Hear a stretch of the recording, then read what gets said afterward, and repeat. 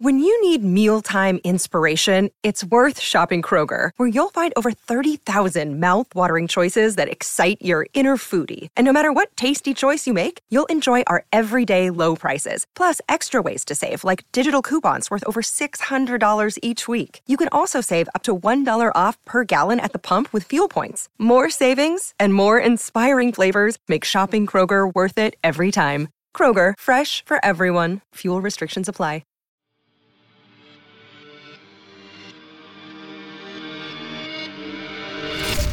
Welcome, dear listener, to Fear from the Heartland. I'm your host, Paul J. McSorley. Set aside some moments now and take an adventurous ride on a journey into the psyche of some talented writers. They will dig into your being and titillate you. Oh, I love that word, titillate. While the stories may not all take place in the Heartland, I am delivering them to you from the Heartland. My intention is to strike fear and confusion into the mind, soul, and yes, the heart.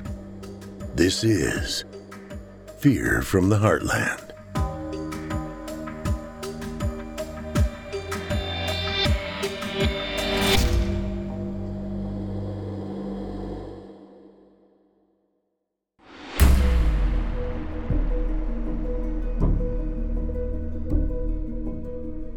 Hello, Heartlanders, and welcome to Season 3, Episode 17 of Fear from the Heartland.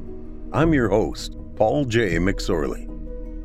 Hey, Heartlanders, you guys patrons yet? Visit simplyscarypodcast.com and click Patrons in the upper menu to join the club.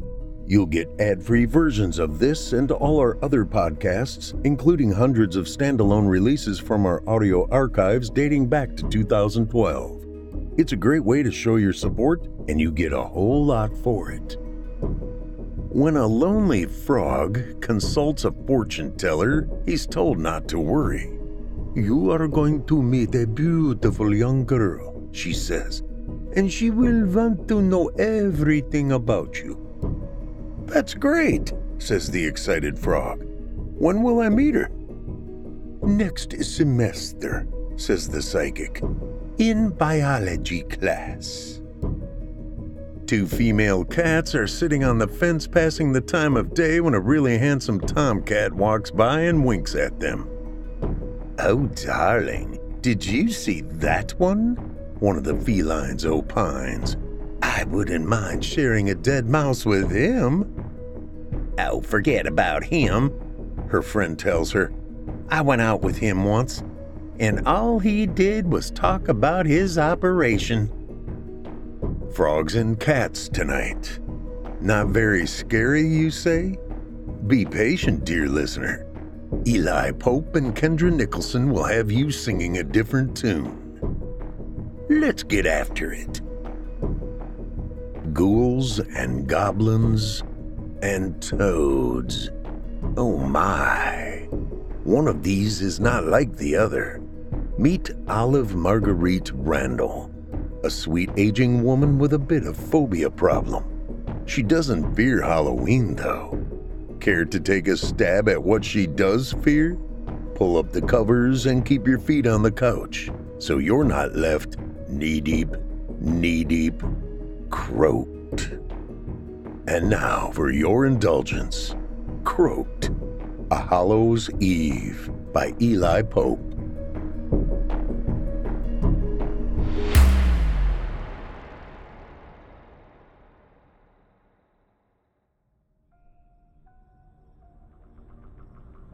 One. Olive woke up suddenly from her usual restless sleep. At nearly 65, she was now accustomed to never sleeping very soundly. After all, she knew they were out there, all slimy with stinking skin drowning in their own warts that would easily pass on to her as they had in the past. She was, of course, thinking about the damned frogs and toads, not the mindless little preteens that would be dressed to scare in a week, holding out their greedy little fingers as they begged for free candy while holding responsible homeowners hostage with idle threats of trickery. Trick or treat. With that thought, she lumbered out from under her sheets as fast as her tired, aged body would allow. She knew she must apply another fresh coat of antifungal cream once again. She mustn't allow any more warts from those amphibious creatures to find a home on her otherwise clear but aging skin. Warts. I hate those crusty little growths. Implanted frogs' eggs, I say. Trying to take over the world, one body at a time, through implanting their offspring underneath our skin. Between them and the damned kids in this season of horrors. Her frail arms shook, making the loose skin where bicep muscles once existed now appear as soggy flapjacks wriggling in the wind. Disgusting vermin should be rid from our world. Again, the amphibious creatures, not those nuisance-ridden two-legged vermin. She smiled to herself as she reached for the tube of homemade medicating cream on the bathroom vanity. As she twisted the cap off, allowing a yellowish clear ointment to ooze out and slide down the side before catching it with her finger, not wasting a drop, Olive thought to herself, I must get to the MFA store to purchase more pristine fungicide. Those goddamn croakers don't seem to live too long after a heavy dose of it around my garden. And it appears to remove their egg wart bumps from my soft skin. The last drop of ointment squeezed out onto the palm of her hand, and she dropped the crinkled metallic tube into the trash can. Olive began methodically rubbing its oily-based goo onto her arms and hands first, and then her entire body, saving a last bit to finish the process on her neck, cheeks, and forehead. I mustn't get another wart on my face. I thought Jimmy Lane McCoy would never look at me again after the last time a nasty toad left his mark on me. The lying oaky stumpwater liked to never remove the unwanted gift seated in my cheek. Thank the Lord I stumbled onto pristine. Olive Marguerite Randall continued to massage her neck and face until it gleamed slick and shiny in the mirror's reflection back at her with a moist, lubricious glisten. She made a couple of kissing gestures to her reflected image in the mirror before turning and admiring her backside before heading back to bed. Glancing at the clock sitting on her nightstand, she shook her head. 2 a.m.? Damn it! How's a lady to get any beauty rest with those fucking frogs calling out in heat all night long? She pictured their bloated throats bulging out to the point of bursting as their ugly croaks being released into the night air. Horny little bastards hollering out their damned reproductive needs to a world who won't listen and take heed, living in denial of their mission to destroy us. I'd rather live with uneaten insects they'd supposedly rid us of. She shivered with disgust as she pulled the sheets tightly up to her now shiny and slippery chin, closing any opening for a stray toad in her home to be able to make its way into her bed. At that thought, she quickly turned to her side, pulling the sheet completely over her head, and then burrowed down underneath it.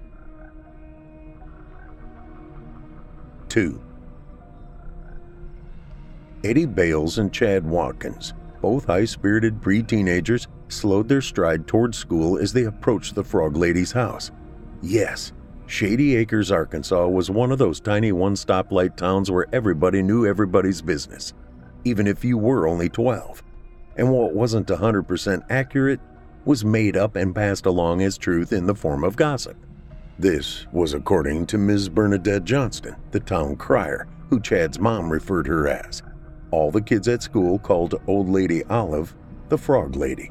The entire town knew that Olive Randall was overly concerned with slithery frogs and dry, dirty toads. That was 100% fact, not hearsay.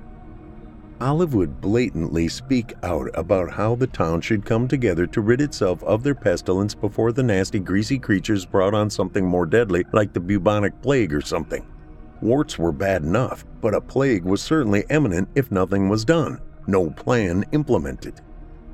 Chad stopped in his tracks briefly.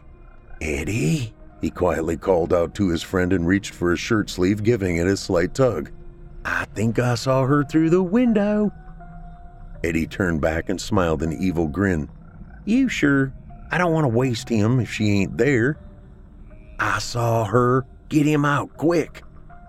Eddie bent down and opened his backpack, pulling out a Tupperware container with holes poked in the lid.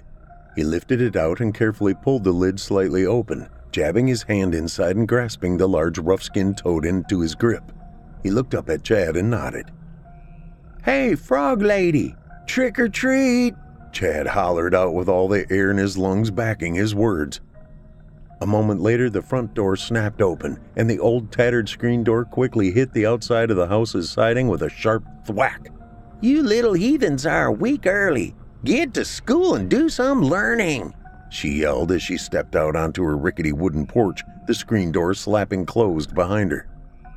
Eddie stood up from the sidewalk in front of the white picket fence and drew his closed hand behind his right ear before hollering back. "Here's your treat, Frog Lady!" He then hurled his closed grip forward with all his might, like St. Louis Cardinals pitcher Adam Wainwright, opening his fingers at just the appropriate timing to send the fat round toad hurling through the air. He then quickly looked down at his pea-soaked hand before returning his vision back up to the Frog Lady's porch. He acted like he was patting his friend on his shoulder, but really, he was wiping off the toad's piss. Both boys stood paralyzed as the toad seemed to float through the air in slow motion, spinning end over end. The creature's fingers reaching every direction to grasp anything to slow its spinning. Olive stood silently taking it all in, expecting the probable rock being catapulted towards her to either shatter a window or crack a thunderous bang when it hit the siding. What happened, though, is something she couldn't possibly have expected. There came a sudden, sickening thud, not a sharp bang like Olive expected. Once the traveling object ended its arc through the air to a spot about a foot from the window and possibly 3 or 4 feet from her, the object bounced with a dull ka-thump. She glanced over and saw dripping, bloody goo oozing down into a growing puddle. That nastiness trailing down the white siding caused her stomach to retch at its sight. Olive's eyes followed over to the wooden slatted porch, spying a crumpled blob of brown fleshy skin and legs that lay motionless. Still unaware of just what it was, she moved closer until witnessing its eyes suddenly pop open. A shallow, grumbled groan gurgled from its mouth before a rush of bloody mush slipped from between its lips and spilled out onto the porch. As if that wouldn't have been bad enough for a person deathly afraid of frogs and toads, a moment even worse unfolded as Olive's eyes focused, making her aware of what had just taken place before her. She looked up at the boys in shock and appeared to have no idea how to react. She stumbled a bit and then backstepped to the right and reached for a broom leaning against the house near the front door. 3. Olive's world changed in an instant. Who would have ever dreamed a couple of overzealous kids' pre-Halloween trick could cause such a string of events? Eddie and Chad stood statuesque in their tracks, peering over the white picket fence, their eyes wide open, orbs frozen with fright, never realizing the possible repercussions such an act could deliver. The world became very still. No wind, no sounds of bugs or birds, not a single car or pedestrian in sight. An eerie hush seemed to have fallen over the entire town of Shady Acres, Arkansas. No movement but the staggered motion of the Frog Lady gripping the broom handle and slightly swaying in tiny circles as if beginning to swirl in the air like a plane just before nosediving into the ground. Silence so dead, the straw bristles of the broom as it began to be scooted towards the dead toad could be heard across the yard to the sidewalk the two boys stood. Swish, swish. Just as the shafts of straw from the surface of the broom touched the clump of smooshed toad, it happened. Its throat ballooned and bulged for a moment as if attempting one last gasp of air to complete a final act. Frog Lady instinctively stopped the sweeping action and slowly, bravely, began to lean down closer toward the toad. She was obviously fighting her phobia of such a creature, drawn to see if her eyes were truly witnessing the horrible sight of what was happening. "You nasty little wart-billed bucker! You can't possibly still be alive!" Her nostrils flared slightly as if she had caught wind of something. Her face showed an expression of catching the scent of a stench in the air. Olive turned and stared evil daggers at the two hoodlums who had brought this hellish act upon her. Out of nowhere came an instant burst of energy within that toad. Call it a final death jump, but it leaped into the air with a vengeance toward Olive in such a way it caught her totally off guard. Its bloody, gooey body slapped into Olive's face with such velocity, allowing her no time to maneuver a hand in front to cover herself. She stammered before quickly stumbling backward, tripping over her broom handle and banging the back of her head against the house's wall before falling back forward to the ground. As luck would have it, The now dead toad's body cushioned her face from landing full force onto the hard wooden planks. After all was still and motionless, Eddie and Chad turned, staring into each other's eyes in total disbelief, realizing they were both in huge trouble, but also knowing they mustn't just leave her there to die. Chad looked over at Eddie. "I think you killed her." No, it wasn't. It's not my... I didn't mean..." was all Eddie could seem to muster. "You gotta go see if she's alive, Eddie." Chad grabbed his friend's shoulders and shook him. "We can't just leave her. I don't want to go to jail." Eddie's feet began to slowly shuffle back and forth, the first movement he had made since being frozen after watching the toad leave a blood trail down the side of Frog Lady's white siding. His steps began as tiny, trembly steps, and as he reached the first seam or crack in the sidewalk, he instinctively stepped over it. He looked back at Chad, who stood stiffly in place as if his feet were glued to the concrete. "Don't you leave me, Chad, you promise?" he asked in a pleading tone. "I won't. My feet want to run like hell, but my brain can't make 'em move even if I could." Eddie's legs stiffly walked him closer and closer to the porch steps as if he were on stilts. He kept looking back at Chad to make sure he hadn't abandoned him. He lifted his left foot up onto the first cement step, cautiously dragging his right foot up to the second step, which put him almost eye to eye with Frog Lady's face. He quickly noticed he couldn't see any sign of the toad, but the old lady's cheek was lying in a reddish-brown puddle of what he assumed was toad guts. He felt his stomach move upward inside. He looked back at his friend hesitantly, just before he lost the fight to keep his morning breakfast donuts and milk within him. The smell overwhelmed him along with the sight of the old lady's face lying in the puddle of guts, her lips resting in the glob of pudding-like slosh. Flies already busily buzzing around and sensing the feast laid out. "Is she breathing?" Chad yelled out in worried question. Eddie was too lost in his fight to keep from vomiting again to hear the question, let alone answer it. His head appeared to be woozy as it wobbled back and forth. He looked as if he were fighting the call to fall face first into the mess himself. That was the moment which must have been the toad's last breath of trapped air inside its lungs exited. There was a slight sound of a belch that caused the old lady's lip to waffle slightly from the force of air before lifelessly falling back down into the splatter. She coughed slightly, blowing a tiny wave of the hardening liquid away from her mouth, followed by a strong inhale of oxygen, pulling some of the stringy, greasy substance back to her lips. Her eyes suddenly flicked wide open as if someone had held smelling salts to her nose, scaring the bejesus out of Eddie. He screamed, which caused the Frog Lady to jerk her head up from the porch floor like a zombie come back to life. She lifted her hand and wiped at her face, feeling a wet and likely sticky substance around her mouth and cheek.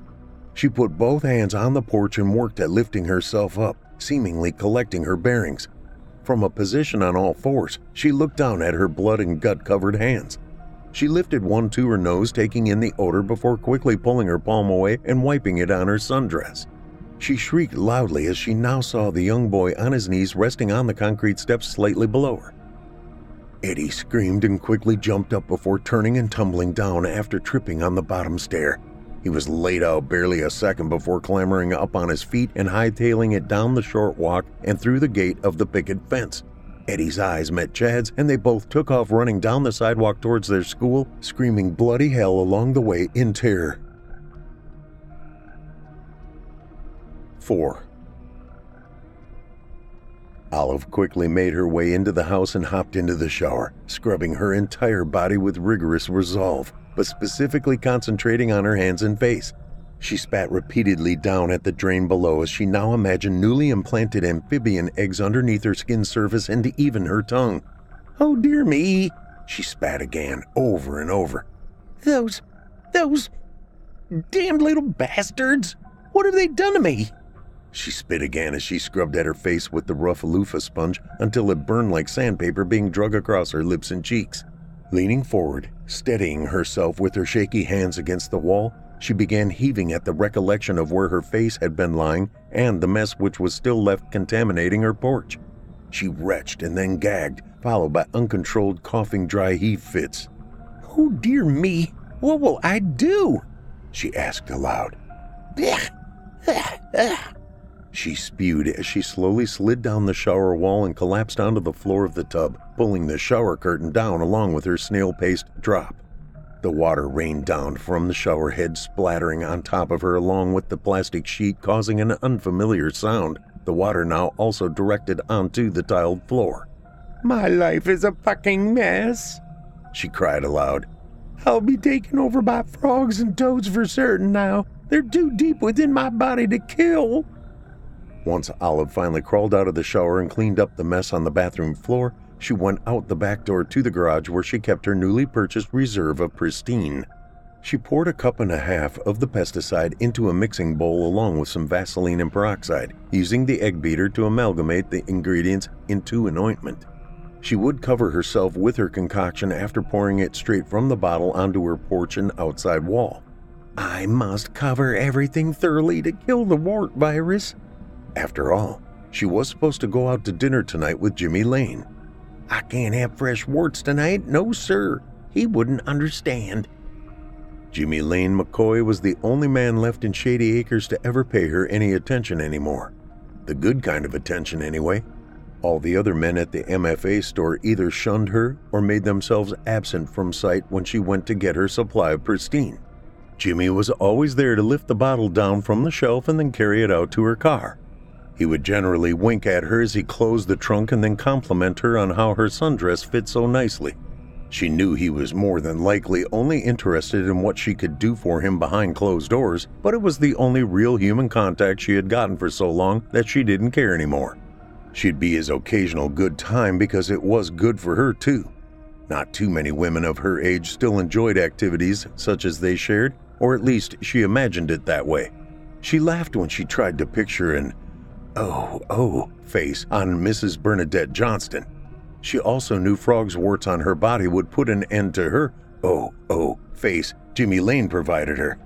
"Yes, I'll dose myself up good for tonight," she thought to herself as she continued to stir the mixture into an oily ointment. "Damn toads and frogs aren't going to ruin things with Jimmy Lane and me. He's a keeper." An hour later, Olive stepped from the bathroom appearing like a frail prune smothered in vegetable oil, slick and shiny but toxic as rat poison, of which she held no clue. 5. "Hey, Jimmy," Billy Dale snickered. "Your crazy little old frog lady came into the store today, bought herself another bottle of Pristine fungicide. What the hell's she trying to get rid of? Don't she know that shit is toxic as turpentine and lye? Dang, Jimmy, it's expensive too, and she's only got less than 3/4 acre land." "She hates frogs, Billy. Deathly afraid of them. She told me old Doc Severs says she's got Ranida something. Ranidophobia, I think, though that don't sound right." Billy scrunched his eyes together as he asked, "What the fuck is that? Some kind of sexual disease? Is it contagious? 'Cause I bumped bare skin up against hers a time or two when helping her out with loading her purchases into her car." Jimmy laughed. "Billy, you dumbass. It's something concerning an unnatural fear of frogs. Some kind of mental thing. I googled it, and it's like she believes frogs are evolving and gonna take over humankind or some kind of shit like that. And I don't believe it's contagious, and dang for sure not from bumping anything but uglies together." He winked and snorted. "You best not be trying to horn in on my arrangement with Ms. Olive." "You're okay with dating a batshit crazy lady like that? Hell, my old lady loves to cook their slimy-ass legs up in a skillet of lard and eat 'em breaded." He chuckled. "Wonder what the frog lady would think of that." "First off, Billy, we ain't exactly dating. We got an understanding between us." He winked. "Second, there ain't exactly a string of available single ladies lined up to be special friends with an old goat like me here in Shady Acres or the 3 surrounding counties. Already done checked. Besides, he's quite a looker dancing around in her birthday suit." He chuckled. "So what you doing with all that Pristine fungicide? Bathing in it?" Lord, I hope not. She says it kills them frogs lickety-split. Skeeter Lake butts up to her back fence and she claims there's frogs breeding back there 24/7. Croaking all night long looking for more action. Pristine seems to shut 'em up quick. With what she's buying, she must be living in a patch of the most toxic property in all the county. Hell, the whole state for that matter. I want to hear about it if you start seeing her goodies down south glowing in chartreuse. Billy Dale, you're a special kind of sick. You know what I'm saying? 6. 6:30 sharp and Jimmy Lane McCoy stood dressed in his best pair of jeans and a bright brown and orange flannel shirt from Walmart. He had spied it hanging in the men's section just past the kids' Halloween aisle. He deemed it appropriate for the season. He also held a bag of raspberry and dark chocolate Giraldis held behind his back. He knew they were Olive's favorite, and they rarely stocked him at the Pinewood Bluff Wally World 18 miles west of town, the closest fancy store around. These ought to put Olive in a sweet and naughty mood, he thought as he waited with anticipation. His machinery was cold and dry, as Olive had put their visits off a couple of times previous, claiming some sort of rash or something. His engine was warmed and idling tonight, though, ready to perform. As the front door opened, he reached for the screen door. This Hallows Eve held a damp chill in the air, probably why the costumed-up kids in their goblin suits and pillowcases were getting a slow start spooking the neighborhoods and panhandling for candy treats house to house. He had to admit, Halloween was never his favorite holiday. Heck, he didn't even consider it as such. It was just another ploy like Valentine's Day for the candy companies to force us to buy their overpriced goods. But on the other hand, the chocolates he brought tonight was going to bring pleasure to both. If and the doorbell don't keep a ringing from dressed-up kids interrupting business. Evening, Olive. You sure are a sight for sore eyes tonight. You are certainly glimmering like diamonds in the sky. He knew he could sweet sap it up with the best of them. He held his hand out that clutched the Walmart bag holding the Giraldis. Something sweet to titillate your taste buds, ma'am? He smiled a huge grin as Olive stepped back into the darkness of her dimly lit living room. He noticed she appeared to only be wearing a nightgown. He quickly thought to himself, she must be as primed and ready as myself, and he reached to touch her bare arm. He said in a low grumble. You all lubricated up and ready to slip and slide? Olive's throat bulged momentarily, bleeding off a small amount of gas in an odd groan. Oh, dear me. You'll have to excuse me, Jimmy Lane. I do believe the hot dog I had for lunch is attempting to talk back. She smiled. Olive took the bag and peeked inside. Ooh, Giraldis, my favorite. She dropped it on the coffee table, letting his hand slip down her lotioned arm into the palm that tugged him towards the bedroom. A sultry smile was given as fingers began to twist each button from his flannel. Well, I do declare, Miss Olive, this is about the fastest courtship before we've gotten to this point. Is it the full moon tonight, or maybe the fact it's Halloween? No, Jimmy Lane. I just have a very strong urge tonight that needs satisfied. Well, hello and howdy do. Feeling urges is what I do best, ma'am.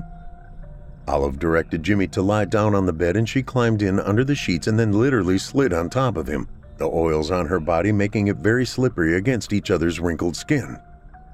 Another deep groan of gaseous croak sounded very near. I hate to even ask for fear of stirring you up, but could a frog have made his way from the lake to the inside of your home? Oh, Jimmy Lane, just shut the hell up and ignore it. I'm the ranitophobic around here.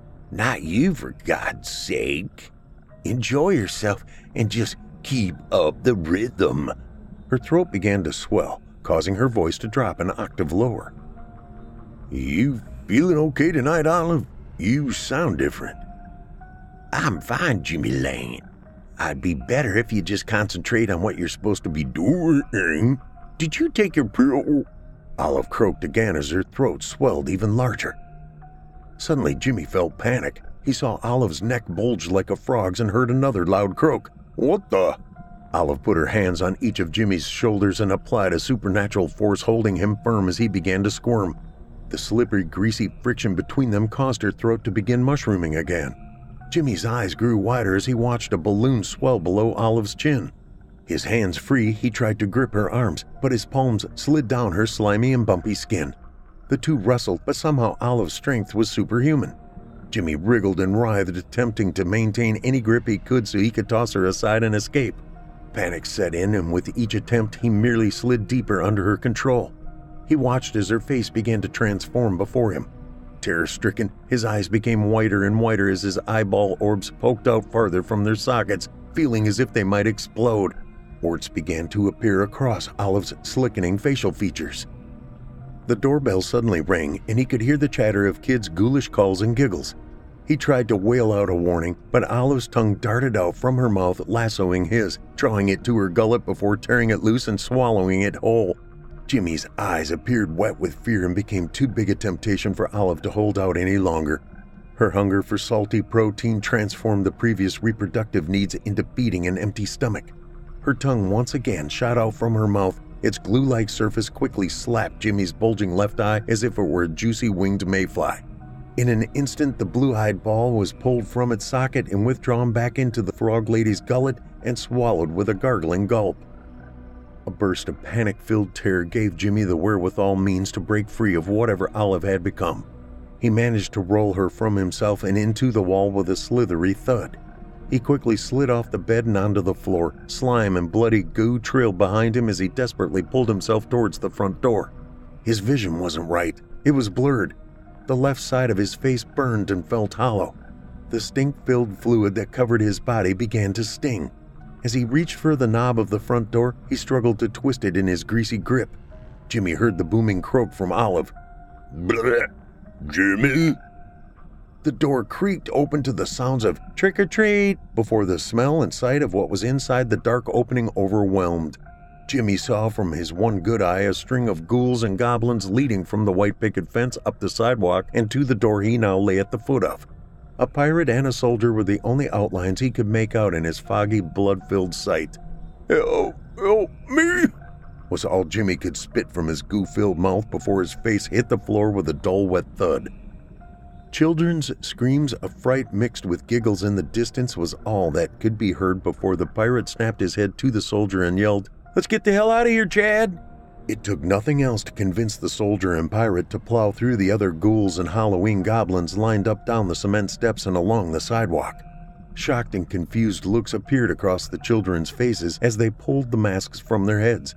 Parents stood stoic as they wondered in amazement how Ms. Olive Marguerite Randall had pulled such an excellent ghoulish Halloween trick-or-treat scene. An eerie silence hung overhead for mere seconds before the door flew wide open where the gathered crowd of children dressed in costumes from ghosts to Cinderellas, cowboys to witches, all holding pillowcases bulging with apples and candies, stared at a naked, oiled, and wrinkled form of the frog lady, Ms. Olive Marguerite Randall. Below her lay the bloodied body of Jimmy Lane McCoy, also naked and greased up with something red and stringy dangling from where his left eye should be. Mouths dropped from every face in the crowd as Olive's neck began to swell larger and larger into a thin-skinned, bulging balloon-sized image, appearing as if it would explode at any moment. From the very back of the crowd closest to the street came a yell in the voice of a young boy by the name of Eddie Bales. "It's a goddamn frog lady! I knew she was a fucking amphibious monster!" The moment of silence ended. A loud croak escaped from Olive's gullet as the massive gas-filled balloon let out a final long croak as it shriveled back down into a collection of floppy skin dangling from underneath her chin. An instant later, she fell cold-ass dead on top of her already expired special friend with benefits, Jimmy Lane McCoy. Shady Acres, Arkansas was put on the map after the Halloween of 2022 with a new festival celebrated each first Saturday of fall, now known as Bullfrog Frying Days, where you can eat fried legs on a stick and witness the weigh-ins and prize for the largest frog pulled out of Skeeter Lake. Salute!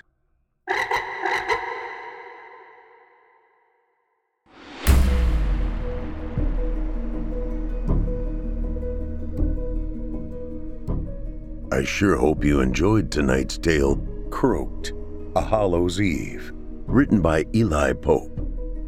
Eli Pope is a major writing contributor for Fear from the Heartland. Eli began his love of creating stories back in high school creative writing classes. The passion lay dormant for decades, while life took him different directions. The stories never left, and he finally succumbed to the voices in his head telling him to put them on paper. And put them on paper he did, earning the Literary Titan Award for all 4 books of the Mason Jar series: The Judgment Game, The Spark of Wrath, The Glass House, and The Reclamation, which you, dear listener, can hear on audible.com, performed by yours truly, Paul J. McSorley. The only thing I will tell you, Billy J. Cater is a bad dude. You can hook up with Eli Pope at his website, elipope.com. That's Eli, E-L-I, Pope, P-O-P-E.com. He can also be located on Facebook at author Eli Pope, or search groups on Facebook, The Mason Jar Room. Donovan is a man who's accustomed to being in control until he crosses the wrong person. Is he under the power of suggestion, or is he cursed? And now for your indulgence, Cursed by Kendra Nicholson.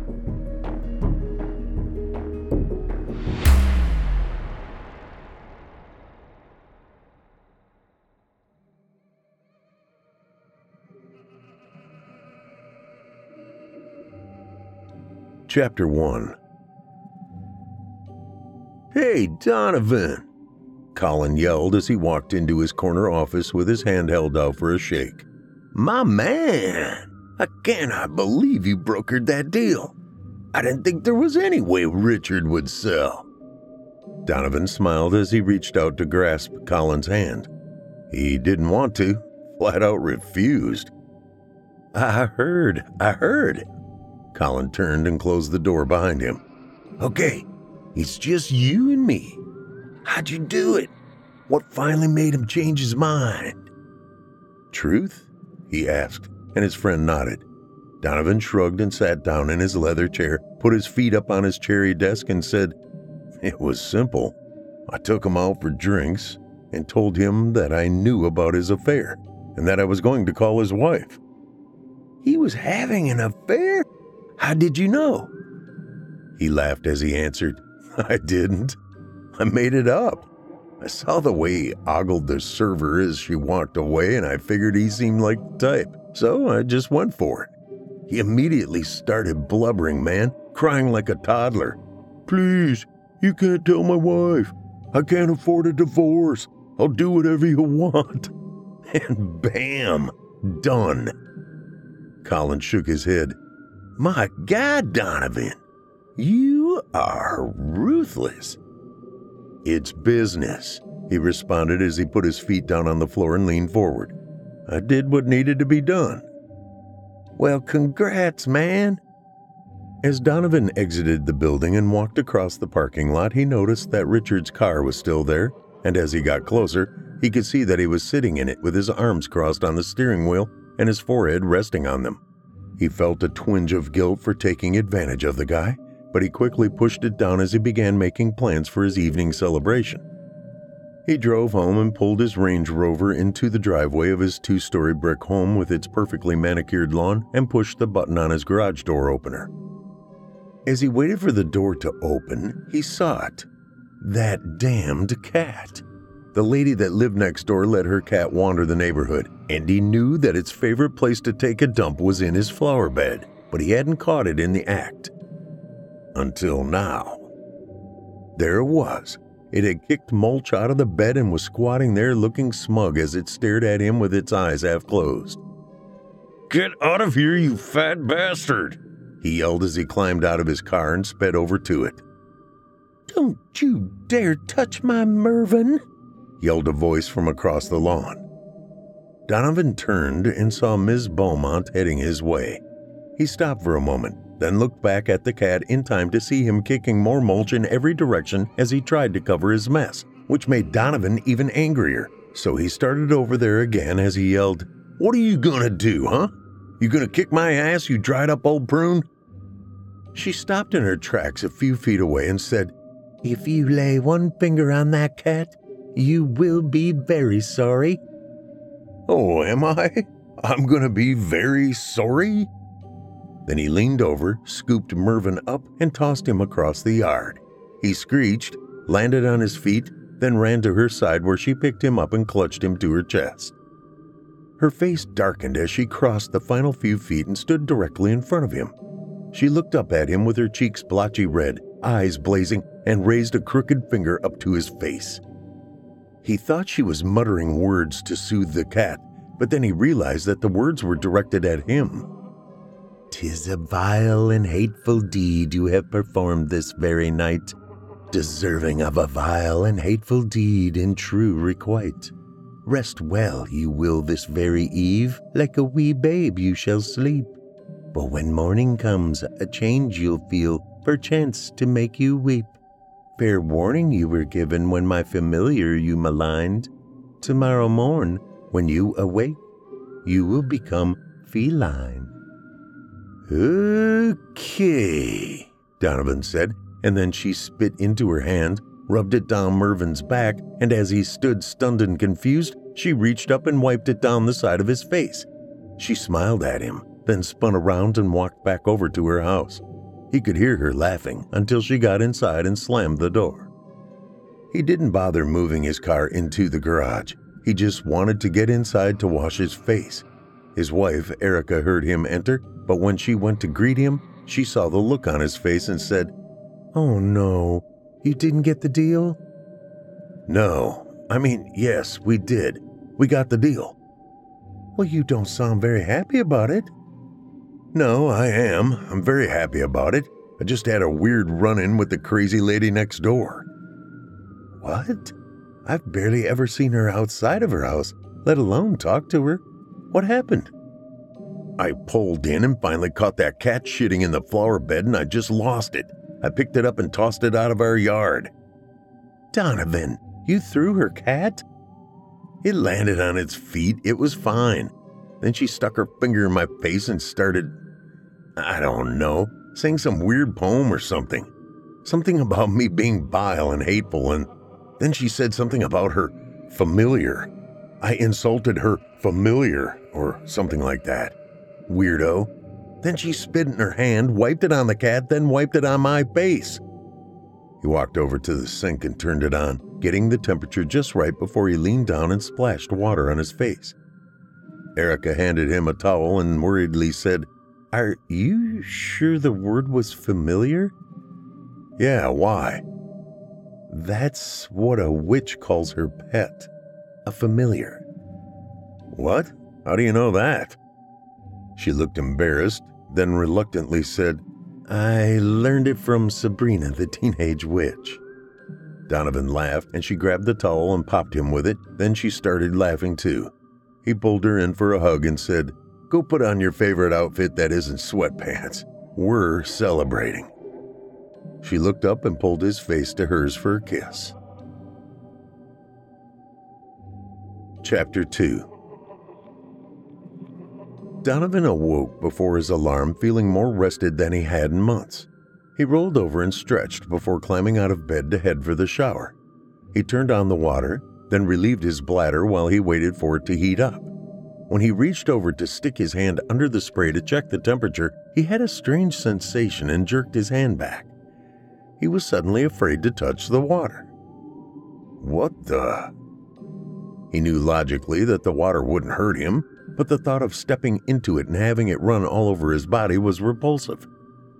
"Come on, just get in there and get it over with," he said aloud to himself.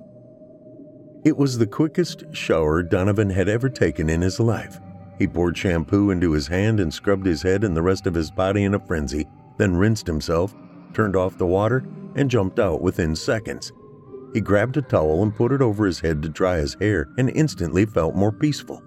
He stood on the bath mat with the towel over his head while he waited for his heartbeat to slow and his breathing to become normal again.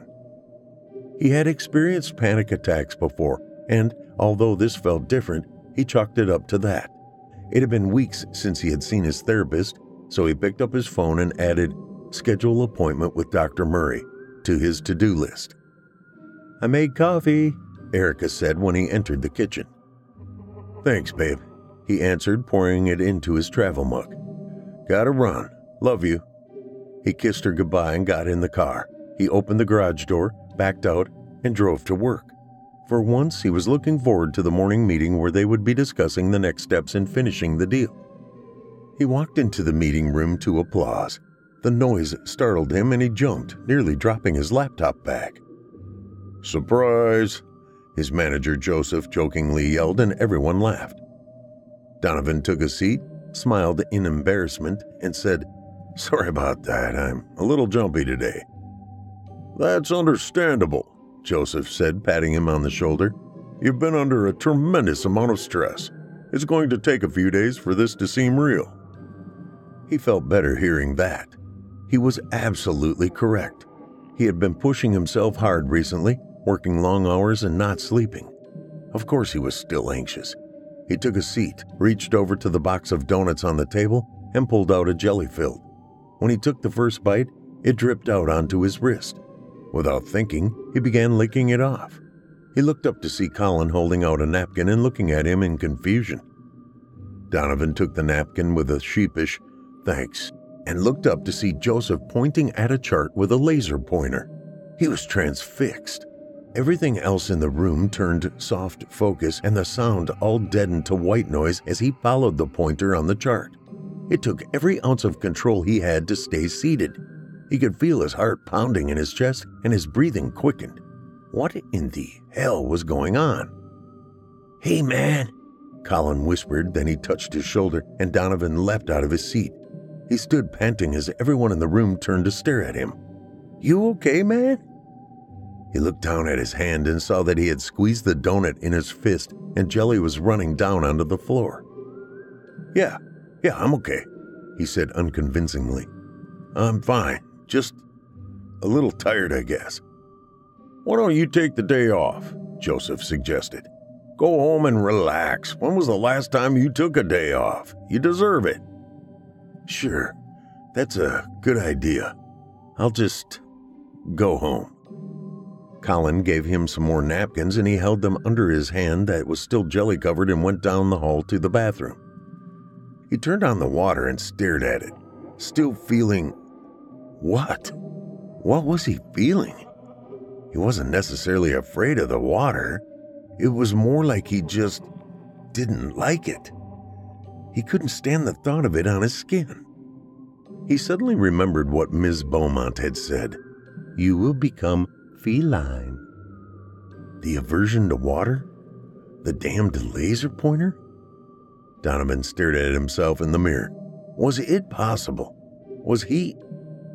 No, of course not. There's no way in hell this could be happening. It was the pressure. That's all it was. There was no way that lady was a witch. No way. There was no such thing. This was just all in his head. She got to him. "Get it together," he said out loud to his reflection. "Pull your head out of your ass and wash your damned hands." But when he opened his fist and saw the jelly and smashed up donut, his stomach gave a growl, and he was overcome with the urge to lick it off like he had earlier. As if his body were in more control than his brain, he began raising his hand to his mouth, his tongue poking out between his lips to clean it off. "No!" he yelled. "No, no, no." He thrust his hand into the stream of warm water and pumped soap out of the dispenser, then began rubbing them together furiously as he gave a guttural growl. He turned off the water and waved his hand in front of the sensor on the paper towel dispenser. It didn't even blink. "Come on," he growled through clenched teeth and waved his hand again to no avail. Then he opened his palm and slapped the sensor so hard it stung and the dispenser rolled out a paper towel. He ripped it off and quickly began drying his hands. He felt immediate relief. He pulled his phone out of his pocket and texted Dr. Murray. Struggling. "Any openings today?" Within seconds he had a reply. 5 p.m. after last patient? "I'll take it." Donovan walked out, got in his car and drove home. He thought about going over to see Ms. Beaumont, but he didn't want her to think that she had gotten to him. He would go inside and have something to eat. The only thing he had eaten today was the jelly that he had licked off his wrist. No wonder his thinking was muddled. He was starving. He opened the fridge and saw 2 steaks still in their packaging. He could smell the raw meat, and suddenly his mouth was watering and his stomach gave an almost painful rumble. He poked his finger through the plastic wrap and pulled it aside, then grabbed the steak and sunk his teeth into it. It was delicious. The smell, the texture, the flavor was like nothing he had ever eaten in his life. He ripped off chunks with his teeth until he had devoured the entire thing. Then he licked his hands clean. Now he needed a nap. He walked into the living room to lie on the couch when he was drawn to a beam of sunlight pouring through the window. He was pulled to it like a moth to a flame. He stood still, feeling the warmth wash over him, and he slowly lowered himself to the floor, curled up in a ball, and went to sleep. Chapter 3. Donovan? Erica sounded worried. Donnie? Babe, are you okay? He opened his eyes to see her on her knees next to him on the floor. Donnie, what are you doing on the floor? Are you sick? She began rubbing his back. Oh, that feels good. Don't stop. Okay, she said, continuing to rub her fingertips in circles across his back. Honey, what is going on? Just stressed. Feeling weird and anxious, he mumbled. Then he started to feel a vibration deep in his throat. Erica could feel the vibrating hum, so she stopped stroking him with her fingertips and laid her hand flat on his back, and the hum stopped. More, he said. Do it again. She tentatively moved her fingertips over his back, and there it was. She laughed nervously. Donnie, this is super weird, but it almost feels like you're... Suddenly, her touch felt like nails on a chalkboard. Enough, he yelled, and he turned and swatted her hand away. They both looked horrified. Oh my God, I'm so sorry. What the hell, Donnie? What is going on with you? Erica said as she stood, her eyes tearing up. I don't know. I don't know what's going on. I feel like I'm losing my mind, Erica. He glanced at his watch and realized he had slept nearly all day and it was time for him to go to his appointment. Babe, I'm so sorry. I'm not myself. Look, I have an appointment with Dr. Murray and I have to go now. We'll talk more when I get back. Chapter 4. So, you feel like you want to be a cat? Dr. Murray asked. Like a furry. What's a furry? It's a group of people who pretend to be animals. They anthropomorphize animals to create characters and then dress like these characters called personas. In English, please. They create an animal character with human traits. Then they dress up like the animal. What? No way. It's okay, I'm not here to judge you. Many people find comfort and stress relief in the furry lifestyle. It's a very welcoming community. There is nothing for you to be ashamed of. No, you're not listening to me. I don't want to be a cat. I feel like I am a cat. I can't stand touching water. I had a raw steak for lunch. When my wife rubbed my back, it felt so good I purred. Then all of a sudden I couldn't stand it. I completely lost my shit and smacked her hand away. Ah, I see. Well, that's quite a different thing altogether. I'm not as familiar with this. This what? What? You'd think I'm crazy. We don't like to use that term. But I'm not wrong. I have a mental illness or something, right? Dr. Murray stood and said, Not necessarily. Then he walked over and poured 2 glasses of water out of a pitcher. He crossed over and handed one to Donovan. "Thanks, Doc." He took a sip, then sat it on the small table next to him. "Did anything unusual happen to bring this on, or is it something that has been happening slowly over time?" It's sort of, He tried to answer, but he was becoming filled with the overwhelming desire to push the glass off the table. He shook his head to clear it and tried to answer again. "It started this morning.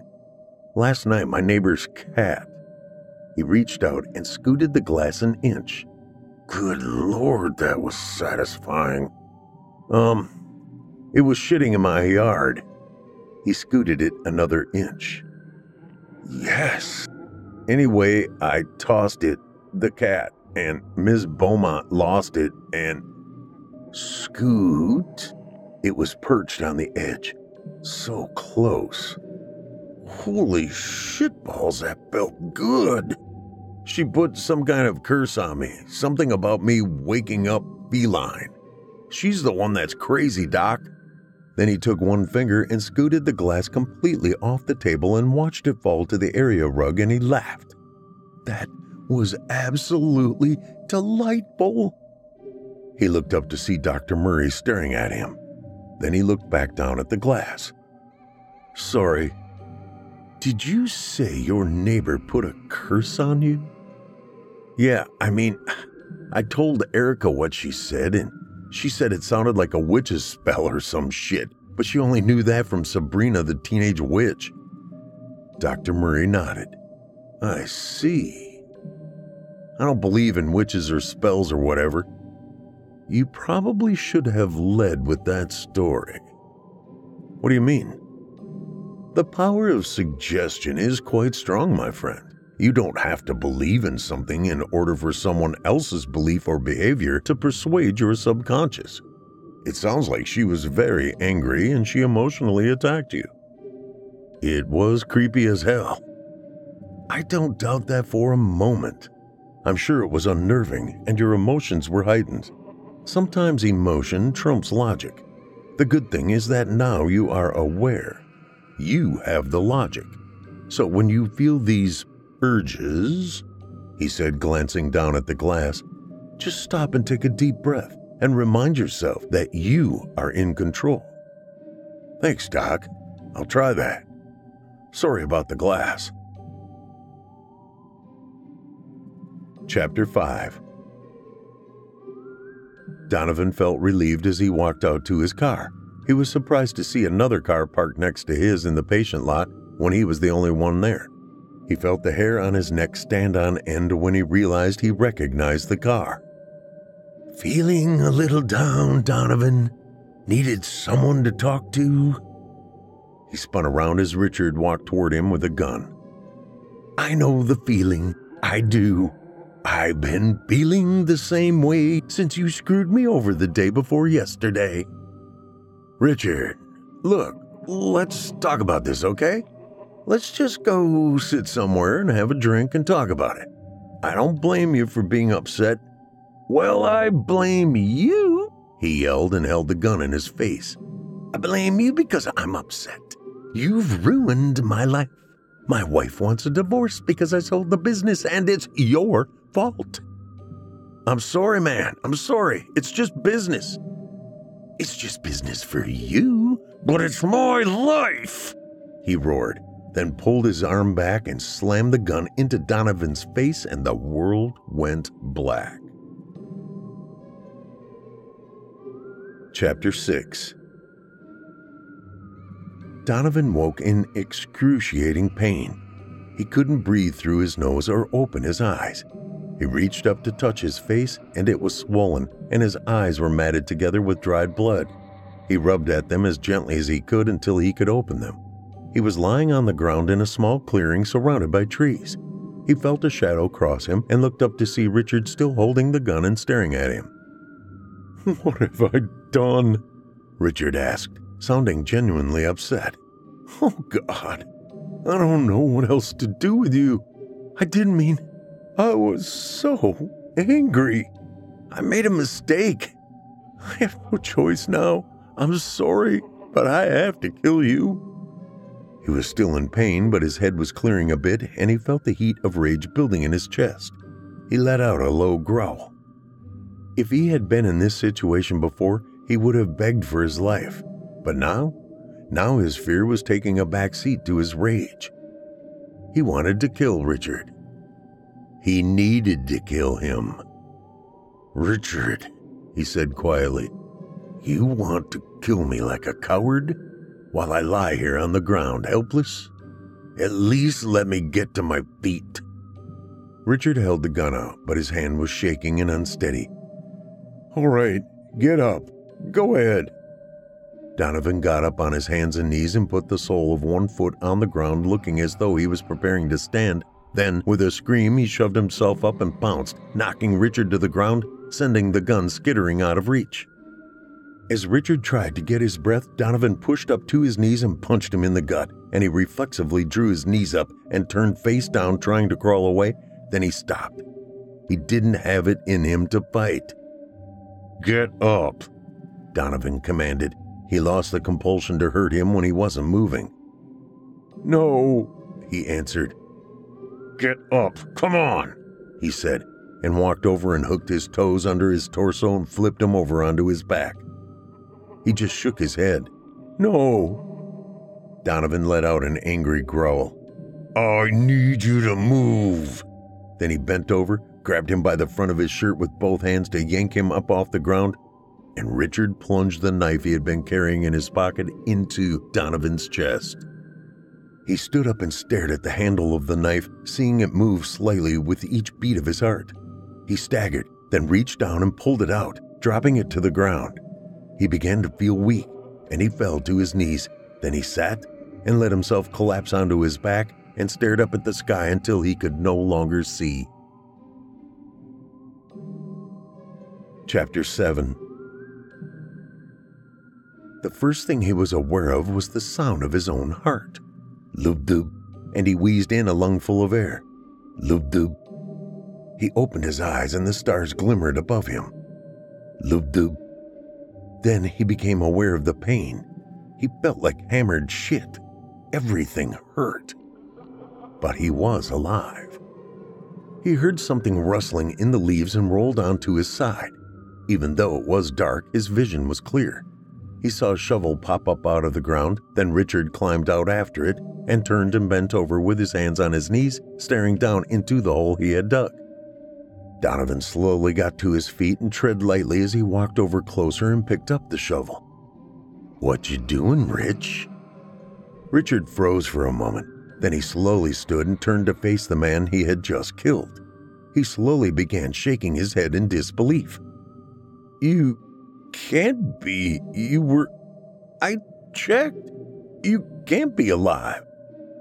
"Sure I can," Donovan said with a smile. "Looks like I've got 8 more lives left." Then he swung the shovel, knocking Richard into the freshly dug grave, and began covering up his mess.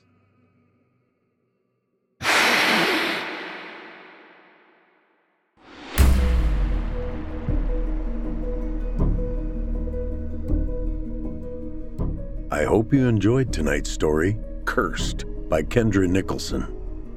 Kendra Nicholson was born and raised in Missouri. She was a stay-at-home mom to 2 boys for over a decade, then used her degree in theater with a minor in English to perform and teach comedy, improv, and sketch in the Los Angeles area. She and her husband lost their youngest son to suicide in 2018 and realized what a lack of reading material there is out there for teens who have lost a loved one due to suicide. So she decided to do something about it. She published her first novel in 2020 on what would have been her son's birthday. It is available on Amazon, and it's called The Climb. It is written from the perspective of a 13-year-old boy who loses his big brother to suicide as he works through his grief. She and her husband have recently moved back to Missouri, and they are happy to be back in the Heartland.